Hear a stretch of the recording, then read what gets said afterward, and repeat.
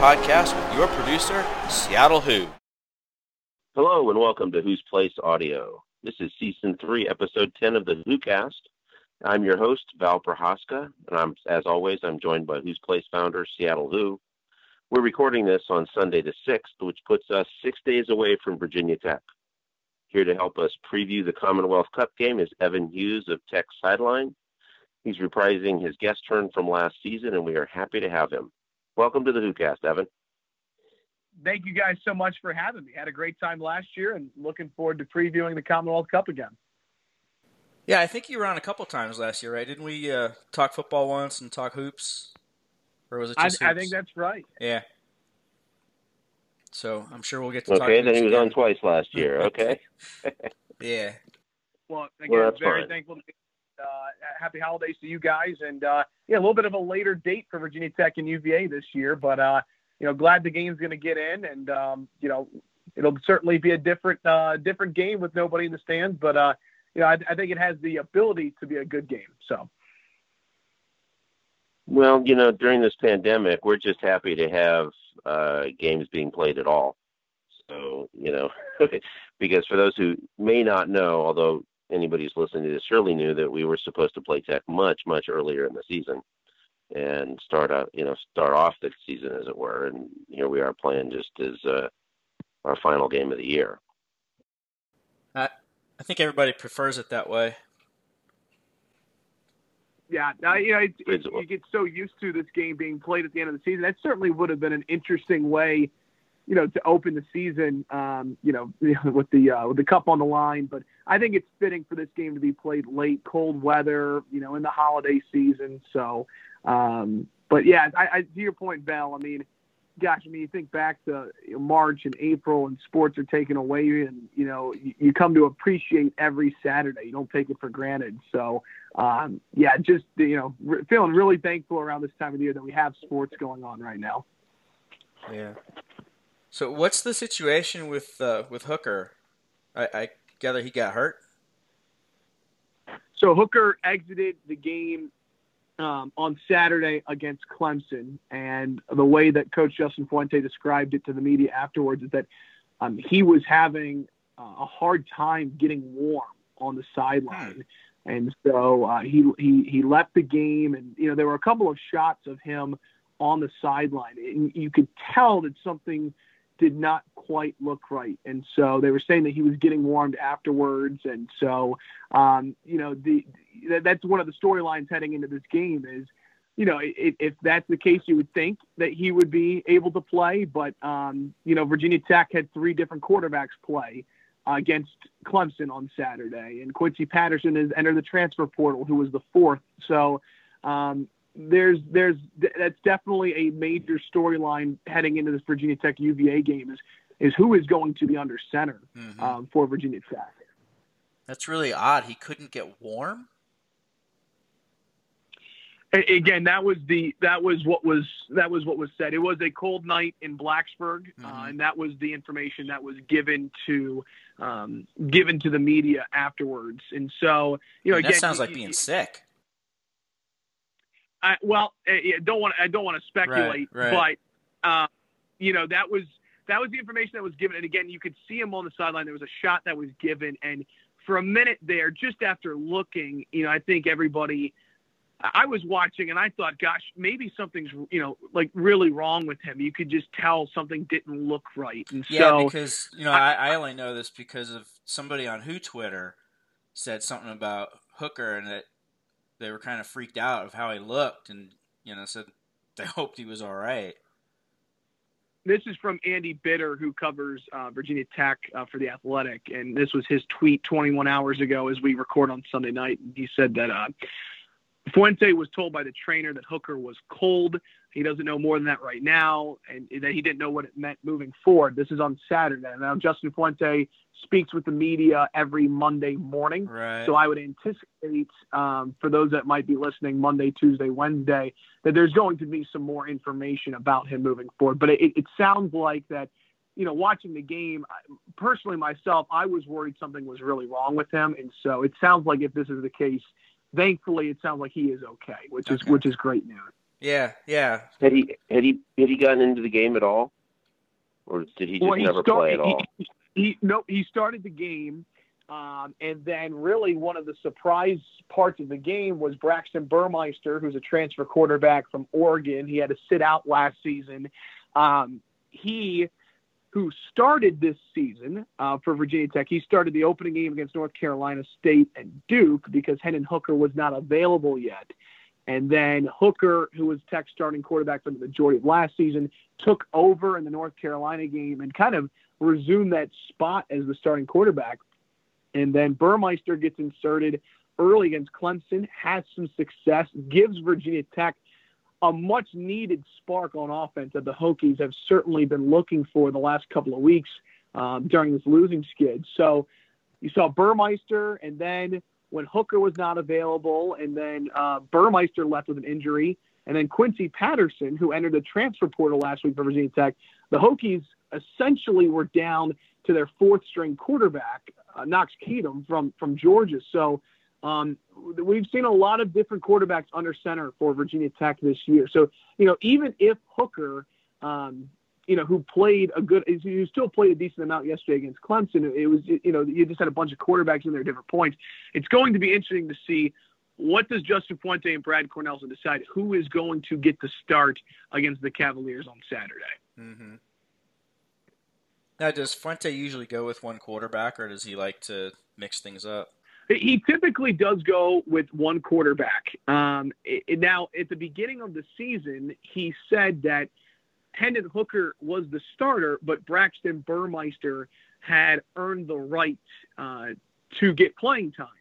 So when Hooker was not available the first two games of the year against North Carolina and Duke, it was Braxton Burmeister for the most part against NC State, and Quincy Patterson came in and threw 2 touchdowns. The second game against Duke was all Burmeister. Burmeister started against North Carolina, and then he struggled. They put Hooker in when he was ready midway through that game, and then he took over the role from there. We had not seen Braxton Burmeister in a game for Virginia Tech since the North Carolina game until last night against Clemson. Quincy Patterson is a big physical running back who they like to use in some goal line short yardage sets, but he had transferred. So, it's funny. Typically, yes, one quarterback, but the Hokies, due to different reasons this year, have kind of been forced to use a little bit. It's been primarily Hooker, but you've seen a little bit of Quincy Patterson at times. He's no longer here. Now you've seen a good amount of Braxton Burmeister. It's funny. I mean, you look at Virginia right now. I mean, clearly Brennan Armstrong is their quarterback. We've seen a little bit of Thompson, a little bit of Lindell Stone. So it's interesting. Both the Cavaliers and the Hokies have used multiple quarterbacks at different points in games this season. Mm-hmm. Yeah, I know, right now Armstrong is the guy. I think most of that playing around with multiple quarterbacks was early when he wasn't ready, and then he got hurt, the concussion, and so they had to cover for him. But he's definitely taking a job now, and they're using KTM Thompson as kind of just a playmaker. Put him in wherever they can to get him on the field. What a luxury to have for Bronco Mendenhall too. I mean, just how gifted Thompson is. You can use him in different spots, and so that's definitely the difference. While both teams have used different quarterbacks, like you said, Armstrong's the guy, and he's playing miraculous football right now. He's got all the confidence in the world going into this game on Saturday, but. Virginia Tech, Hendon Hooker was 6-2 last year as a starter after taking over for Ryan Willis. Mm-hmm. And I think everybody was waiting for him to get healthy this year. When he got healthy, he was the guy. The Hokies had some success, and then they started on this losing streak. But, again, I would think that Hooker is still the starting quarterback on this team if healthy. Braxton Burmeister is a better runner than Hendon Hooker, but Hooker is a better passer. Mm-hmm. Would I be surprised to see both of them get significant playing time on Saturday? No. But that, I think a little bit of it is a matchup too. I wonder if, Justin Fuente has enough faith in Burmeister and wanted to throw a wrinkle at Clemson, so they put him in. And there's different scenarios here. I will say though that Fuente has a lot of confidence in both quarterbacks. So I wouldn't be surprised to see either get significant playing time on Saturday. Mm-hmm. And I guess Virginia's got a similar storyline with will he or won't he be able to play with Lavelle Davis, who got targeted and left, and so now we're not sure if he's going to be able to play next weekend or not. And I guess Monday we'll probably find out from Bronco, more information on that situation. And then I guess there was 6 guys that couldn't play this last game because of COVID-related stuff for UVA, and we'll have to see, if any of them are going to be back. Yeah, that's a great point. And Virginia Tech, just like every team across the country this week, have had players on that unavailable report. I mean, we just saw we've seen some players with injuries like Jermaine Waller, who was supposed to be tandem alongside Caleb Farley as 2 of the best cornerbacks in the ACC. Well, Farley declares for the draft before the season. Waller's been banged up all year with a foot injury, so he's been consistently on that list. You've had COVID-related issues, and then you've had, and then he would not be on that list, but Quincy Patterson left. So, it's going to be interesting to see, are the teams at full strength on Saturday? I mean, Trey Turner, one of Virginia Tech's best receivers, dressed, but didn't really play against Clemson on Saturday. I mean, that's a big-time name to look out for. Christian Darrisaw, Virginia Tech's left tackle, the best offensive player, maybe the best football player Virginia Tech has is Christian Darrisaw, projected first, second-round pick. He got rolled up late in the game yesterday against Clemson. So it's not just a quarterback for Virginia Tech. You've got a key receiver. You've got a key lineman. There are a couple of key positions and players to look out for Virginia Tech that they need to have healthy on Saturday. Well, the injury list, it's football, so the injury list is always going to be long. I mean, we've lost Snowden, for the year with a broken leg. Of course. And we've got our left tackle, whose name escapes me, who left against the... No, he was a guard. Yeah, I think Rankensmeyer was playing guard, yeah. But he's gone, So, we've got, this is football. So, the question always is, you're right, who's going to be available? And, that's the big challenge here.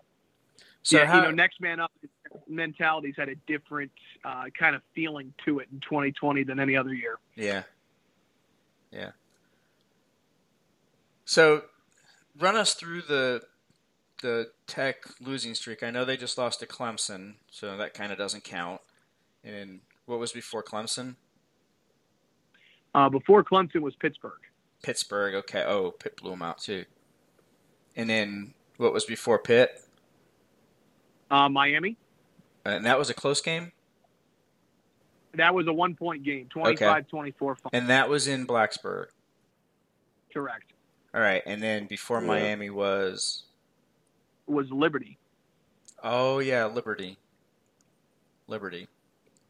Yeah, I'm not sure who I'd prefer to see lose that game. Well, it's Liberty for me, I think. Yeah, probably me too. At least Virginia Tech's a real school. Yeah. Well, yeah. We could do it. We could do a separate podcast about. Liberty is an FCS school in 17, now in the top 25, 3 years into being an FBS program. Yeah. They're the biggest school in the country if you count online students. So the money they have there, the resources.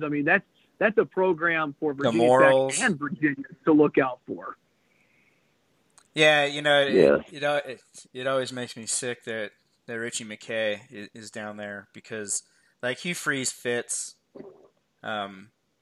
Richie McKay, I don't know, but anyway, that's neither here nor there. And yes, but to Liberty, that is where it all started, and for Virginia Tech, and they're a good football team.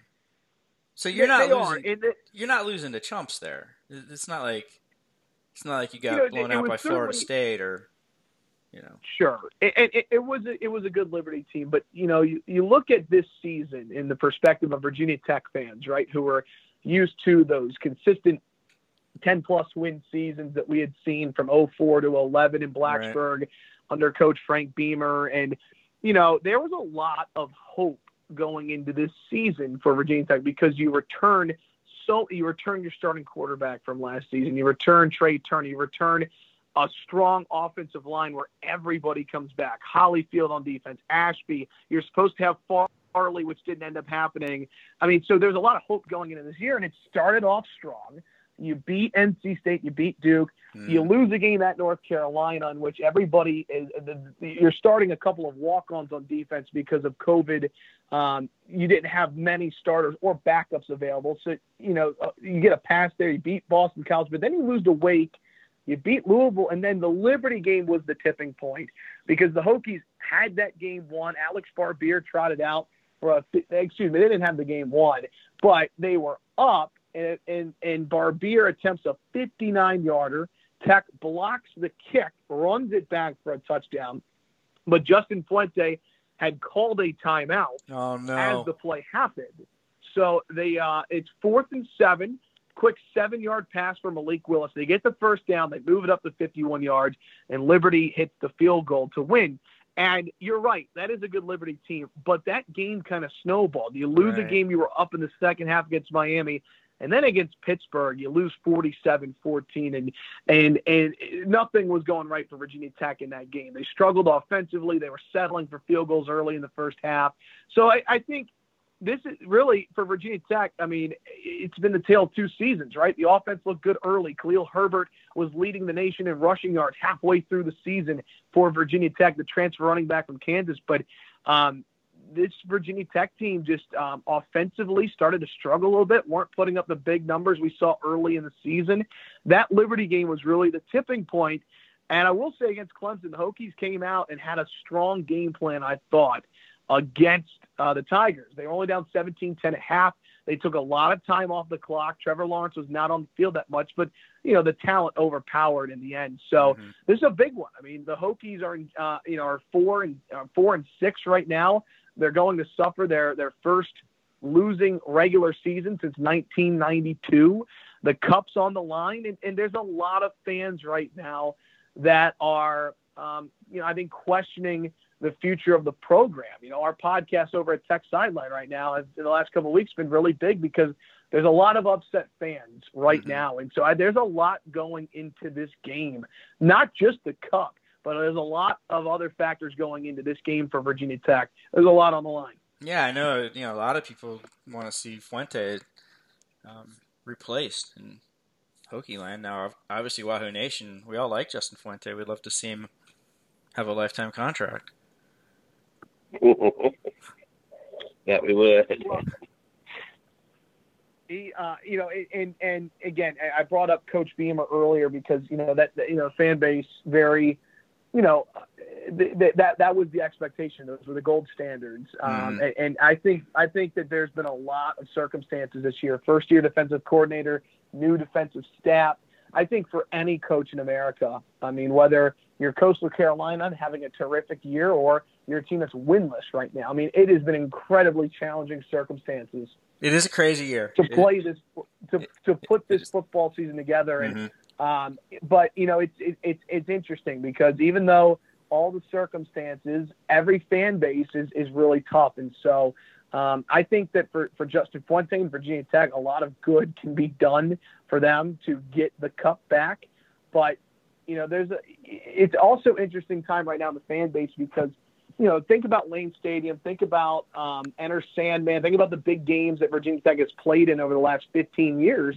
This was the first game I can ever remember that Virginia Tech fans were really kind of not looking forward to a game in which they were an underdog in, with a lot on the line. I mean, think of it, you got the number 3 team in the country coming in, and you've got a lot of people who are really excited about basketball season right now. So the fan base is in a really, really interesting place right now. And I'm curious to see what it will look like after a win against UVA or what it would look like after a loss to UVA.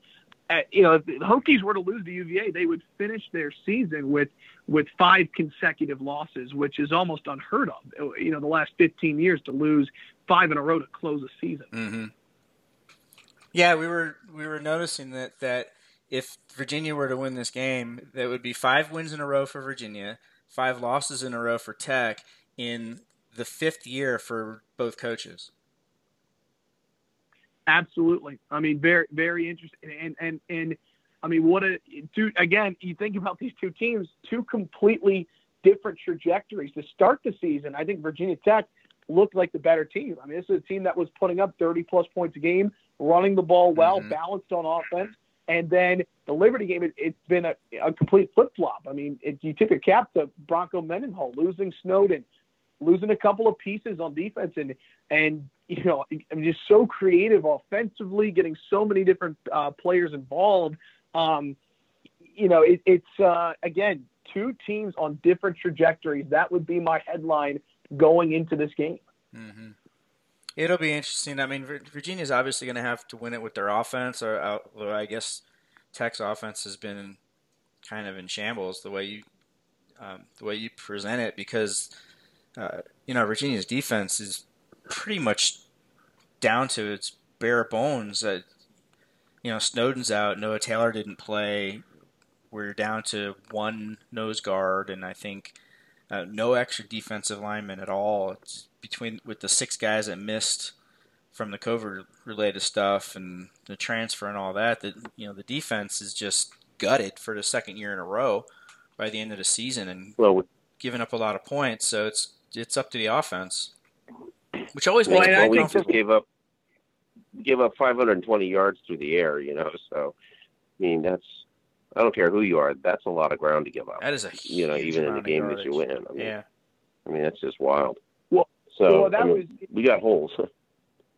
Well, I think that honestly, I think this has the, you know, last year's final score was 39-30.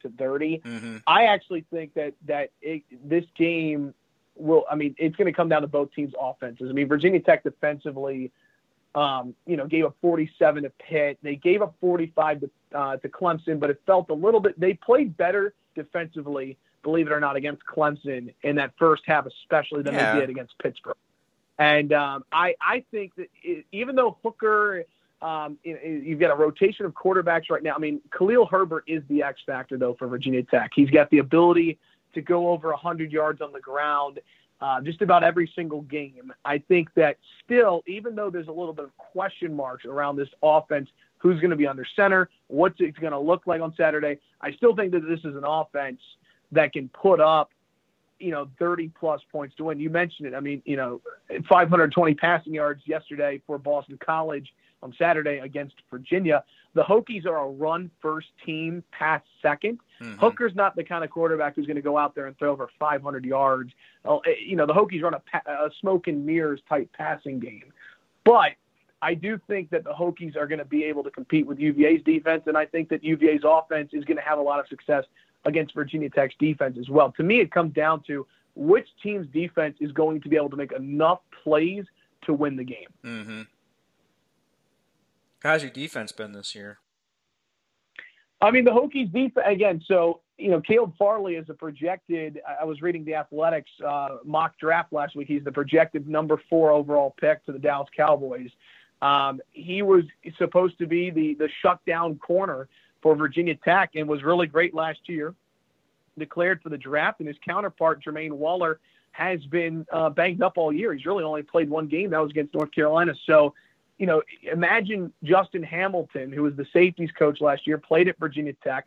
You get the promotion to replace the great Bud Foster, and you're thinking that you're going to have Caleb Farley and Jermaine Waller with a senior and Divine Diablo at safety, Rayshard Ashby, an all-ACC preseason selection at middle linebacker, and a little bit of experience up front. And it's been a tough year for Tech's defense. No Waller, no Caleb Farley. Devin Hunter was arrested before the season started. He was supposed to start at safety. Ashby has not quite been the same player. They've changed schemes from Foster to Hamilton. Mm-hmm. So the defense has had its moments, but there's a lot of youth in the secondary. You know, the Hokies are getting bigger up front under Daryl Tapp and Bill Tierlink, the new co-defensive line coaches. You know, you're going to be impressed by guys like Amari Barno. Even Dax Hollyfield's playing well as of late. But this is, again, I go back to last year's game. I think that Virginia Tech's defense at times was better last year overall than it is this year. And I think that, again, this game is going to be in the 30s right now. It's not your old school lunch pail defense going to hold teams to 10, 17 points. they're going to be able to make plays just like UVA's defense, but I think the offenses will overall have their way against both teams' defenses. Yeah, I would have said Virginia's run defense was good for most of the year, and even the pass defense has been shaky all along. But now, with the personnel issues, I don't even know how strong the run defense is anymore. Well, and for UVA, if the Cavaliers are able to shut down Virginia Tech's run game or contain it and not let it not let the Hokies kind of get going early with jet sweeps and running with Herbert, if they can contain it and force Hendon Hooker or Braxton Burmeister to beat them through the air. I know we were just talking about how UVA's pass defense struggled last week, but that's the key, I think, for UVA's defense, is to try and make Virginia Tech as one-dimensional through the passing game as possible. Right, and I'm sure that'll be the strategy, because then you can at least just try to rush the passer, pin the ears back and rush the passer. And they did sack Boston College, I think, 4 times. I think I saw that. Like 3 interceptions and 4 sacks, and then like 6 tackles for loss. So they gave up a lot of yards, but they made a lot of big plays. They absolutely did. I mean, Grosel, 4 sacks, 3 interceptions for Boston College. I'm also curious to see it up front, because one of the Hokies' strengths, one of the reasons why they've been able to run the ball so well, has been because of their experienced offensive line. Darrisaw, potential first-round pick at left tackle, strong right tackle at Luke Tenuta. They grade out by Pro Football Focus as 2 of the best tackle tandems in the ACC. The center, Brock Hoffman, had a couple of bad penalties yesterday. He's a transfer from Coastal Carolina. I'm curious to see how creative Virginia is on blitz packages, how the battle is won up front, because that is one of Virginia Tech's strengths, is Darrisaw at left tackle, Tenuta at right tackle, running between the tackles. That's really allowed Khalil Herbert to have such a big year on the ground for the Hokies. So it sounds like it's Khalil Herbert against Nick Jackson. Maybe that might be like the key matchup of the whole game. I think that absolutely would be a big-time matchup. And again, the Hokies do have pieces. I mean, James Mitchell is a tight end who's returning punts right now for Virginia Tech. He's not your typical tight end. You'll see him on some jet sweeps. There are pieces for this Virginia Tech offense right now. But you go to the Pittsburgh game, and that was a 47-14 loss. Then you have your bye week, and then the Clemson game, you don't have really any consistency at quarterback. Mitchell was hurt. He came back yesterday. Trey Turner's been banged up. So if this Hokies offense is healthy, it's a good offense. But right now, it's just a matter of, are they going to be at full strength? And even if they're not, the Hokies can still run the ball effectively. But I'm thinking in terms of, for Virginia Tech to pass, to have that second element, they've got to get James Mitchell involved early, and they need Trey Turner to be healthy on Saturday. Mm-hmm. Yeah, it's this is one of those where I hate to rely on cliches, but it kind of is one where you throw out the record books and all that. It's going to be an unpredictable game. Either team could win. And really, either team could blow the other team off the field.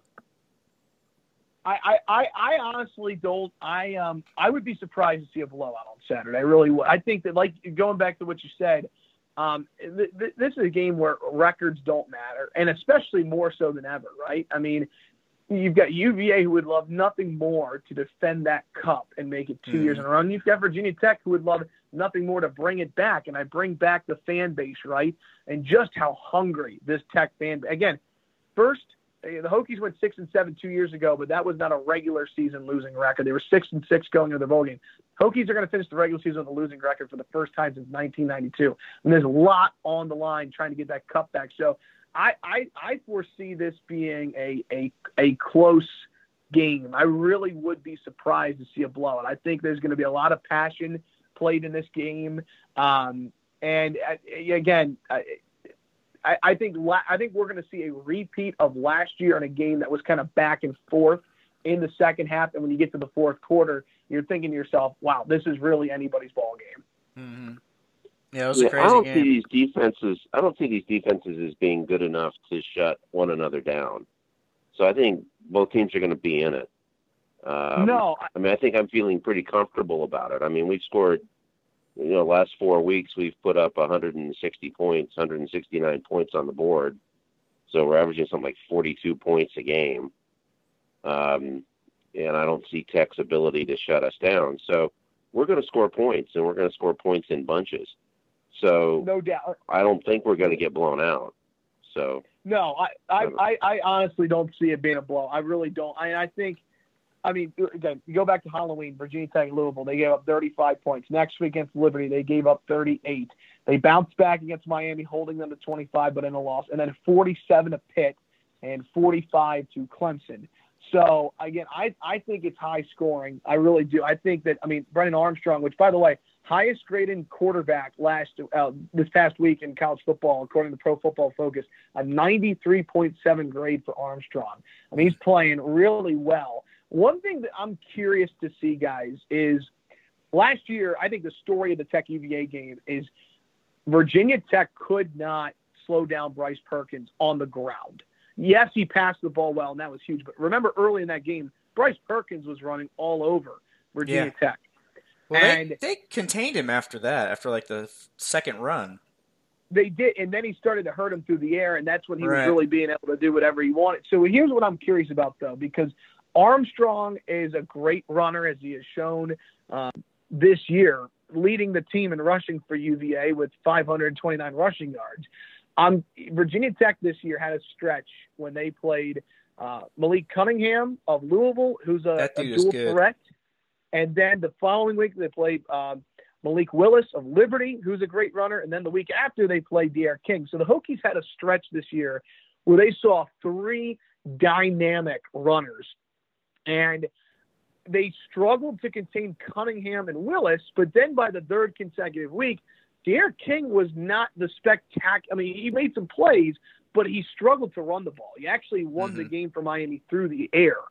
So I'm curious to see, do the Hokies roll out that same defense as they tried to stop King, in which they held Miami to 25 points against UVA on Saturday? That's one of my big questions is, will Brennan Armstrong be able to have as much success on the ground like Bryce Perkins did last year against Virginia Tech? Mm-hmm. Well, I think he will. Armstrong's not going to go for 80, whereas King, at Miami, he's scary. So he looks like he could go the house anytime, and Armstrong's not going to do that. He had against Boston College, I think his longest run of the day was like 16 yards.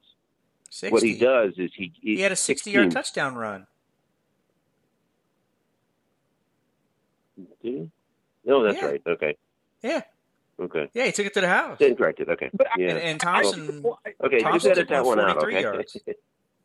Okay. Well, he definitely won't. I agree with you. Armstrong, I feel like he's more of a. Is it fair to say he's more of a chunk runner? Like he's not going to, like King is a dynamic. If he gets out in the open space, watch out. Right. But Armstrong does such a great job, though, of being mobile. And I think he's shown the flashes of being able to tuck it and run. There are different types of mobile quarterbacks, but I think you still prepare the same like you did against Cunningham, Willis, and King, like you do Armstrong. If you forget about him, he'll make you pay. Yeah, and I think whether or not Lavelle Davis is available is going to make a big difference on how Tech has to think about defending Virginia, because you don't want. I don't think you want to put a cornerback on an island with that kid. Yep. No, and in Virginia Tech corners, the corners for Virginia Tech has been one of the weaker parts of the secondary. A lot of young players who, again, I go back to, you're thinking you're going to have Farley and Waller, and you've got guys like Dorian Strong as a true freshman. Oh, hey, we know all about it, man. We thought, last year we thought we had Bryce Hall and who's the guy on the other side? We were supposed to have great cornerbacks and wound up having neither of them by the end of the year. Yeah, it's tough. But so now my point just being though that you've got players for Virginia Tech in the corner spot that are young, might not be playing if you had other spots. So that I think that's an area for Armstrong and UVA to attack early. are the cornerbacks of Virginia Tech. Take a couple of shots early in the game and see if you can get the passing game established early against the Hokies. Right. And then I guess Virginia Tech is out of the bowl picture. So, and I guess the bowl picture is a mess right now. And I'm not even sure there's going to be a bowl season. It seems like a lot of the bowls are dropping out. You saw the Pinstripe Bowl a couple of weeks ago announced they're not going to do it. Yeah, it's going to be interesting to see, guys, what the like you said, I mean, the slate of bowls, what's it going to look like? It's going to be interesting. Yeah, because I think I heard the ACC's already lost like two of their bowl tie-ins. Two of the tie-ins, yeah. So I think there's like 8 or 9 that have canceled.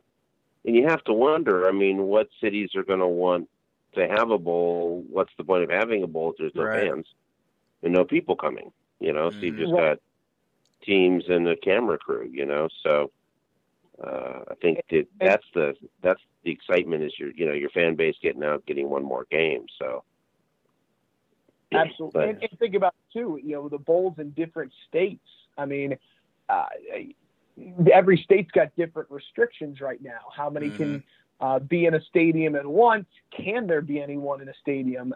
You think about the state of California compared to the state of Florida. I mean, different restrictions right now. So, I mean, it's and you got all that going on in the middle of college basketball right now, trying to get their season underway. And, so there's a lot of moving parts. And so I think, like I said earlier, you take every week of college sports you can, and sports in general for that matter, for granted, because, we remember what it was like when it was all shut down. And so it certainly won't be the same. And I personally can't wait to get back to 2021 when I can go 500 in my Bowl Pick'em League next year.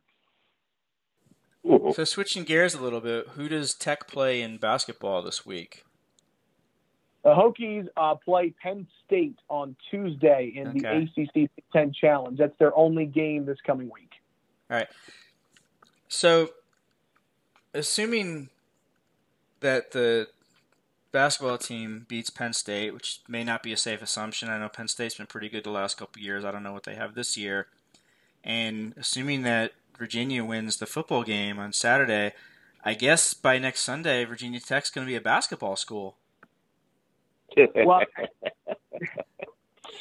there's a lot of excitement around Virginia Tech basketball right now. I mean, they're ranked for the first time since the final poll came out at the end of March Madness in 2019 when the Hokies lost to Duke in the Sweet 16. And so, Mike Young has done a stellar job of rebuilding as quickly as he's done. I mean, he got the job after Buzz left, and basically the majority of players had graduated or entered the transfer portal. And last year he was able to keep Wabisa Beatty, and he's done a remarkable job of getting a bunch of grad transfers in this year. And, you go beat Villanova, who I think arguably is the best team in the country right now, even despite the loss. I think, honestly, Villanova and Virginia, that could be your national championship game.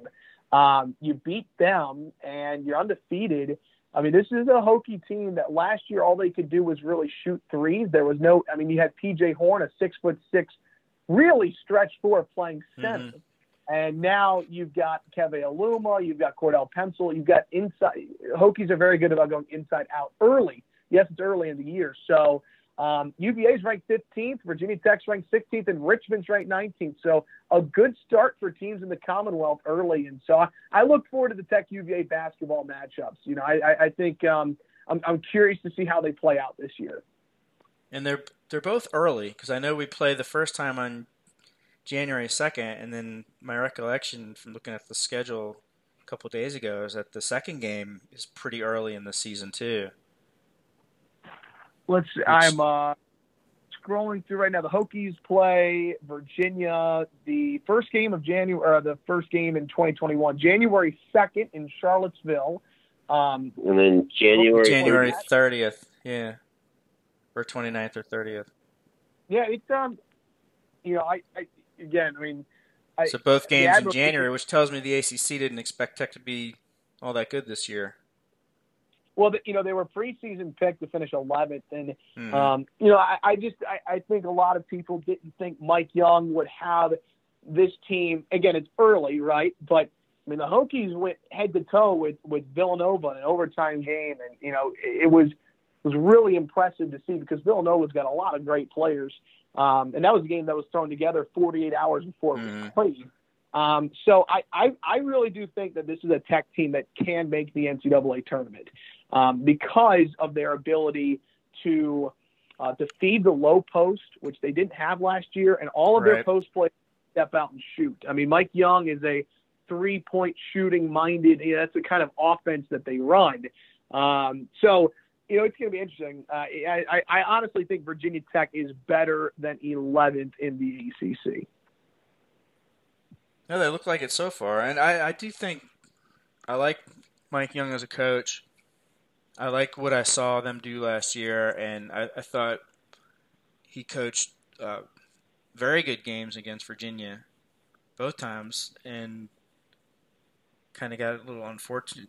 I thought he did a fantastic job in the game down at Tech at halftime, and getting that team to believe that they were still in the game, because they were down big, and they came out and they had a plan. And they executed it very well. They hit a couple of shots, and they got their confidence up, and just really took that game. And for a while, of course, at the end it turned out differently. But I'm sorry. I think losing Landers Nolly was an addition by subtraction sort of thing. Mm-hmm. I don't think he ever really fit. And no, some guys have their own agenda. They do, and he definitely had his own agenda. One of those own agenda sort of people. So sometimes you just kind of let some people go, and you'll be better off without it. And I think they're better off without him. Certainly. I mean, if you can play Villanova, I don't care whether you win or you lose necessarily, but if you hang with Villanova, that was a great sign. Given that it was a fill-in game, and winning was stunning. I mean, that's hats off to you guys for that. Mm-hmm. Well, and then I think you hit the nail on the head about Landers Nolly, and I think everybody in Bleaksburg will quickly point to the fact that he is an incredible talent, and he was ruled ineligible by the NCAA the final year of Buzz Williams' tenure, and I think that was one of everybody initially when that happened, guys, was, just ecstatic that Mike Young was able to come in and convince him to come out of the transfer portal because everybody knew how talented he was supposed to be. And I think he's going to have incredible success under Penny Hardaway at Memphis. But I think the move that everyone's looking back at now and saying this was the most important thing he did was he also convinced Wabisa Beatty to come out of the portal. And Wabisa Beatty was the young guard on that Sweet 16 team for Tech 2 years ago. And if you guys go look at a box score, the average fan who doesn't watch the game is going to say, wow, this guy only averaged 4 or 6 points per game. What does he do? He is the floor general who is the extension of Mike Young on that floor. He is the leader of the team. He fits Mike Young's system. And that was one of the most important things. And also to Landers Nolly, I don't know if he quite fits Mike Young's system. He's got a bunch of guys who can go out and shoot the 3 ball. Nobody has to be the guy when they're on the floor to score. It's kind of a more everybody contribute on offense, and if it's your shot, it's your shot. You take it, you make it. So I don't know if it was the right fit, but you tip your cap to him because Landers not only didn't have a good year last year, but I think in terms of fit, in terms of the way Mike Young wants to run his offense, I think it was in the best interest of both parties to part ways, and I think both will benefit from it moving forward. Mm-hmm. Yeah, I think Penny's probably a little bit more Nolly style.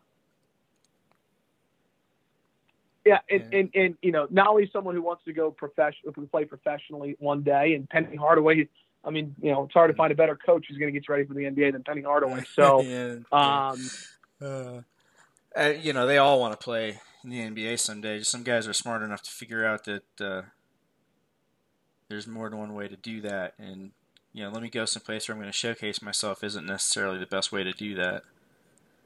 So, and Nolly was definitely a guy. He wanted his shots, and he wanted. Well, anyway, but we agree with you, and we had a little bit of this discussion last week, because we had Ken Pomeroy on last week, and that was right after the Villanova win. So we let him enjoy that that win somewhat, and so this kind of came up a little bit then. But we have the ACC Big Ten Challenge now, and the way Virginia's schedule's going on, we lost the William and Mary game, and we just lost the Wake Forest game. So now Virginia's going to go straight from Michigan State to Villanova. So it'll be interesting to see, watch Virginia against Villanova, see if we can do what you guys did and have a Virginia sweep of Villanova this year. And then, who knows? Virginia Tech could be the very next game. We are scheduled to play Notre Dame, but, who knows? There. Yeah. Yeah, I'm kind of worried about a 10-day layoff between, Michigan State and Villanova. I mean, that's just, especially if Villanova's playing, is able to get games in. I don't like sitting for 10 days. Yeah, so. I think we'll get a game in because, look, the Wake Forest, we lost that game on game day. Like Tony, he was asked about it after the Kent State game. He didn't even know. And, yeah, he didn't even know. He's like, he's going to talk to this guy who takes care of scheduling. So because the Wake Forest game is officially it's postponed because as a conference game they're going to look to get that game played. The William and Mary game is probably dead. Yeah. So we have an opening there, but having a 10-day layoff it can kind of cut both ways. Especially when Tony may not even be sure what kind of offense he wants to run. Michigan State's liable to show us some things about the team that, it might be really good for him to have those days to work on the things that we learned from the Michigan State game to be ready to come out and play another top-ranked team because we haven't played anybody so far. We were supposed to play Florida. That was going to be the big early game, and then we have Michigan State, and then we have Villanova. We've got this great non-conference schedule, and then Florida has COVID issues, and so we wind up playing San Francisco and losing to them. San Francisco instead. Made it even worse, Yeah. So. Well, I love the fact that UVA is playing such a tough non-conference slate, and I think for college basketball fans, it's great to see these top teams go up against each other early in the year. But I think college basketball compared to any other sport, I mean, I feel like Tony Bennett, John Calipari, and all these great coaches, Tom Izzo, they want to play the best early in the season. That's the beauty of college basketball is you've got months to figure it out before you really need to turn it on in, late January and February before March Madness and then NCAA tournament. So, I tip my cap to Tony Bennett for wanting to go, play as many of those teams as possible. I think it does a lot of good in the long run, playing tough teams early in the season. You find out what your team. It's good for fans too. So I mean, we all want to see Michigan State and Villanova, and we don't really care necessarily about San Francisco and Towson. I mean, last year, we struggled through playing Vermont and Maine, and those were not fun games to watch. There was no reason to watch them other than you happen to be a Virginia fan, but I can't imagine somebody who wasn't a Virginia or Maine fan tuning into Virginia, Maine. Whereas, Virginia goes up against Villanova, that's going to get a lot of eyeballs. That's, that's a game that fans want to see. And more than any other season, we're still all starved for sports, and every single game's coming with an asterisk. I mean, for crying out loud, the Steelers and the Ravens played on a Thursday at 3:40 in the afternoon, I mean, everything is completely in flux. So I'm pretty sure every coach would say this is going to be the worst year ever, the hardest, most challenging year ever, so.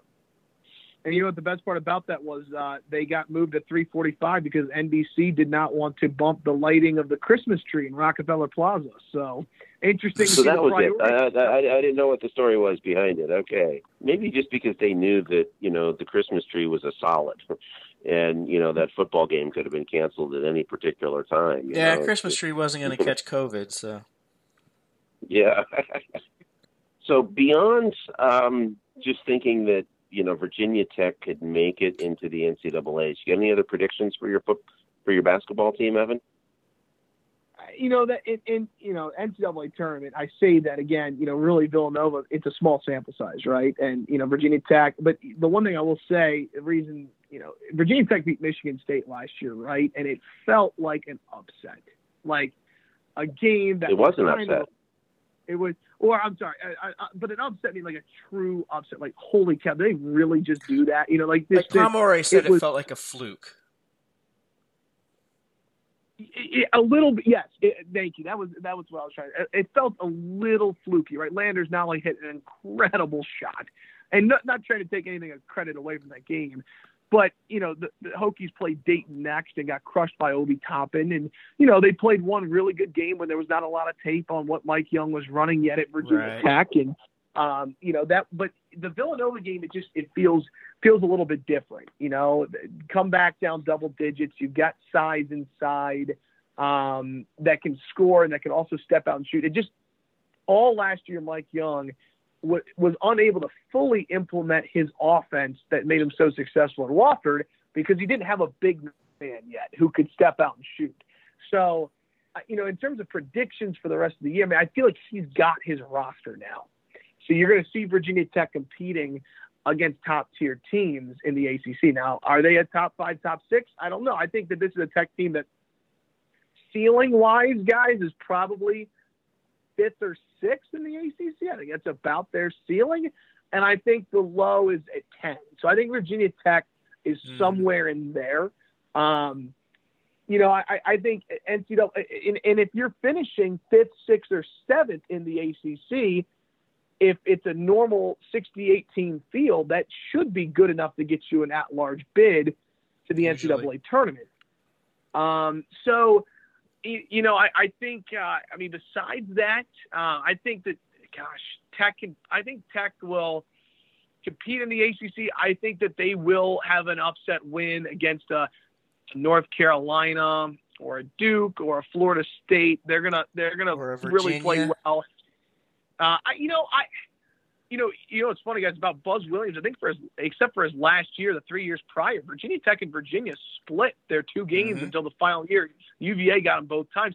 I think the Hokies can beat UVA once. Now, I will say the only UVA game I've really gotten to watch this year is San Francisco, and I know that was not a fair. I need to see a lot more because I think UVA, from what I've been reading, is a team that can very well defend their national title crown. Yeah. How about that? I think we've seen 4 Virginia games. Like Val and I have both seen 4 Virginia games, and I say that the San Francisco game was a very fair representation of what Virginia is now. And if Virginia is still that on January 2nd, I would not be at all surprised to see Virginia Tech come out of the JPJ with a win. Now, if Virginia gets closer to what they're supposed to be and what we think they will be later in the year, then that's a different story. Like, Virginia's very much a team in flux.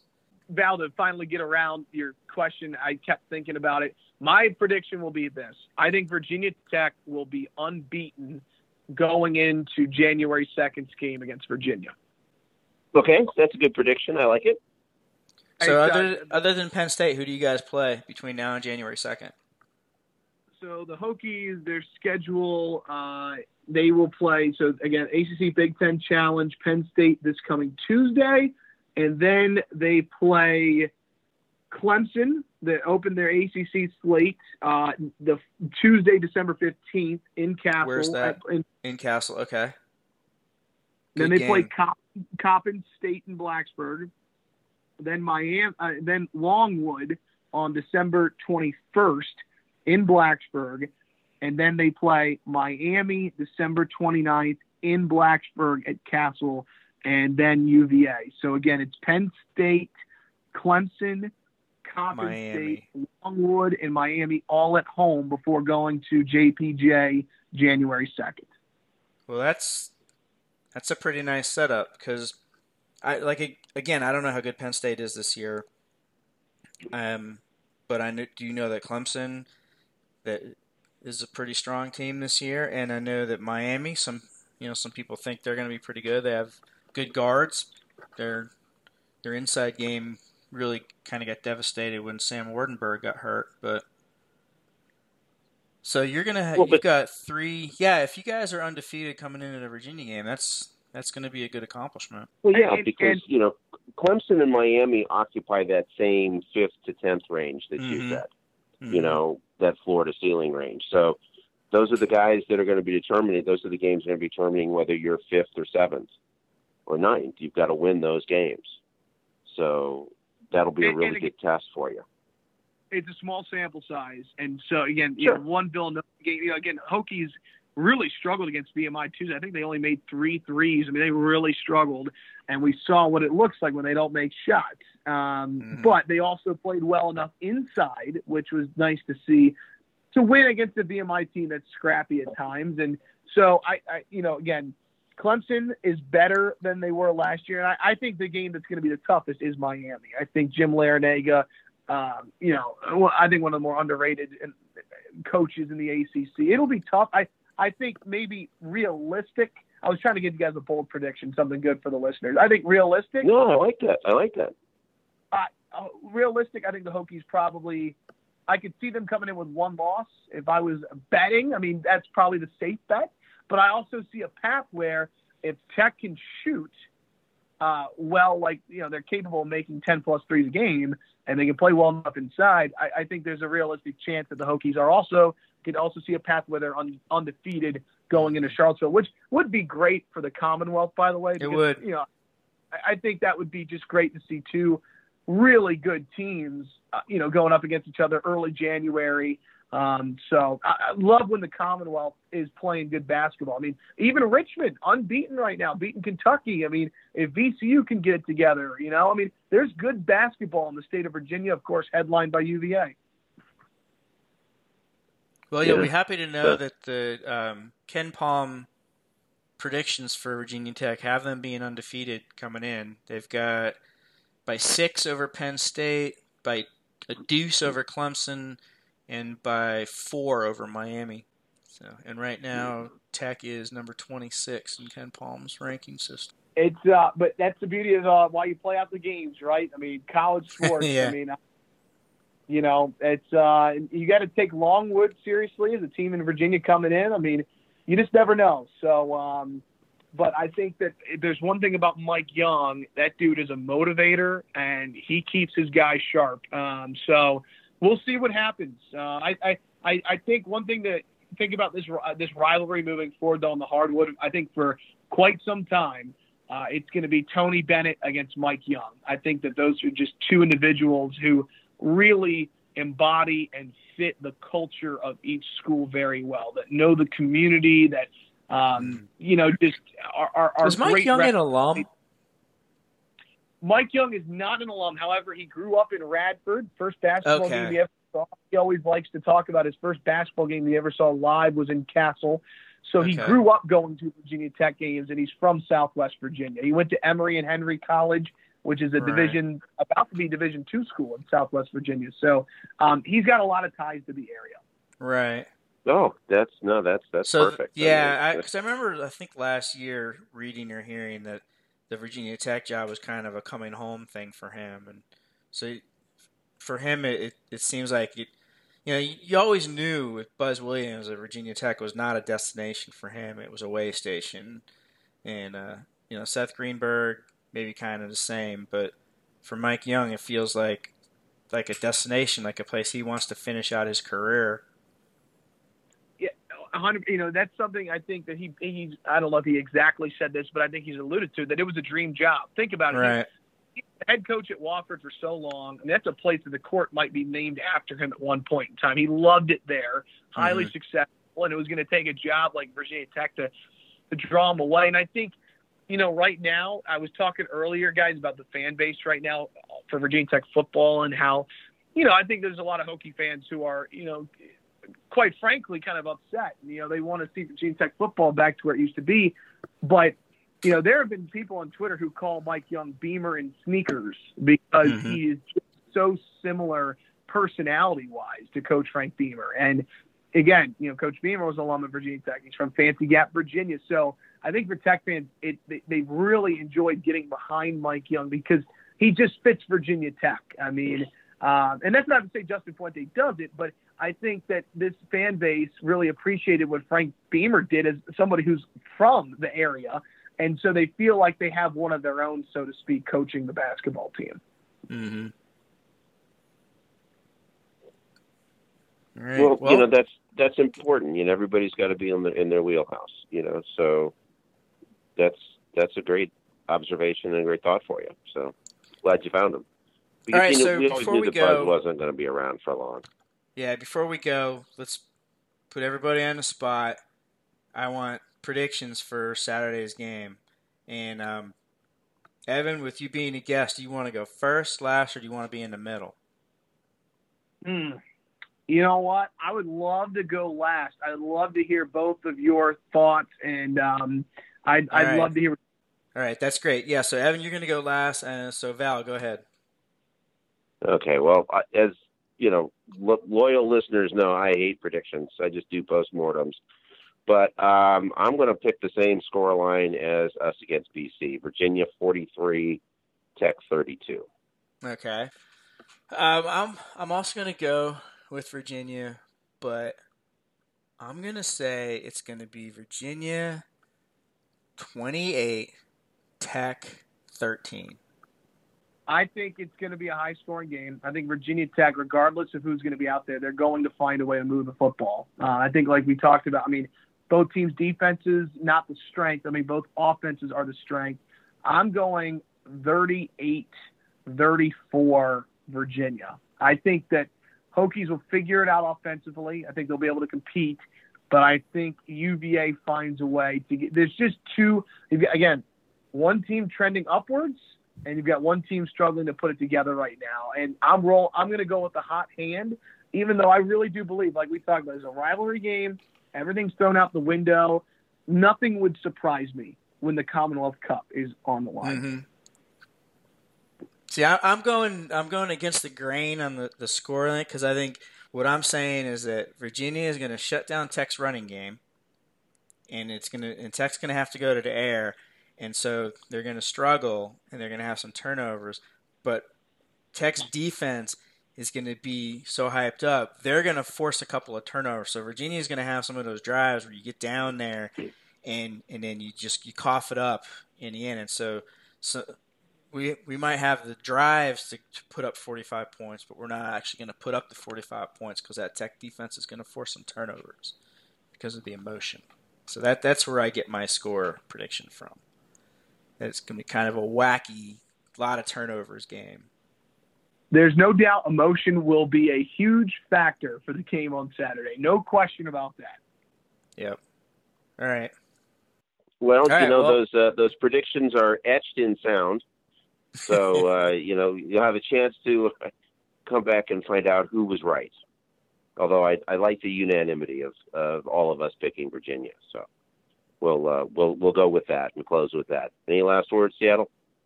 I just want to say thank you, Evan, for coming on. It was fun again. I'm sure we'll get you during basketball season to keep working on this Virginia Tech basketball rivalry. The way I like it, the way I like the rivalry, I don't really go for all the vitriol and all that garbage.